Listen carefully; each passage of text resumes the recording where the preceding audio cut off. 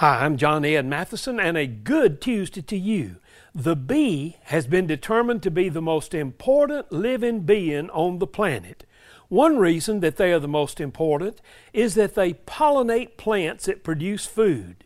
Now, because there's a shortage of bees in California, thieves are now reportedly stealing beehives and moving them to areas where they're growing lettuce, grapes, lemons, and apricots.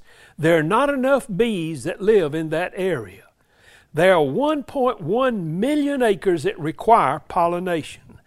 Now, the price of a beehive is above $200, and California has reported that the stealing of beehives has increased 10 times in the last 4 years. Bees are in demand. How much in demand are the good things that you and I are doing to make a difference in life?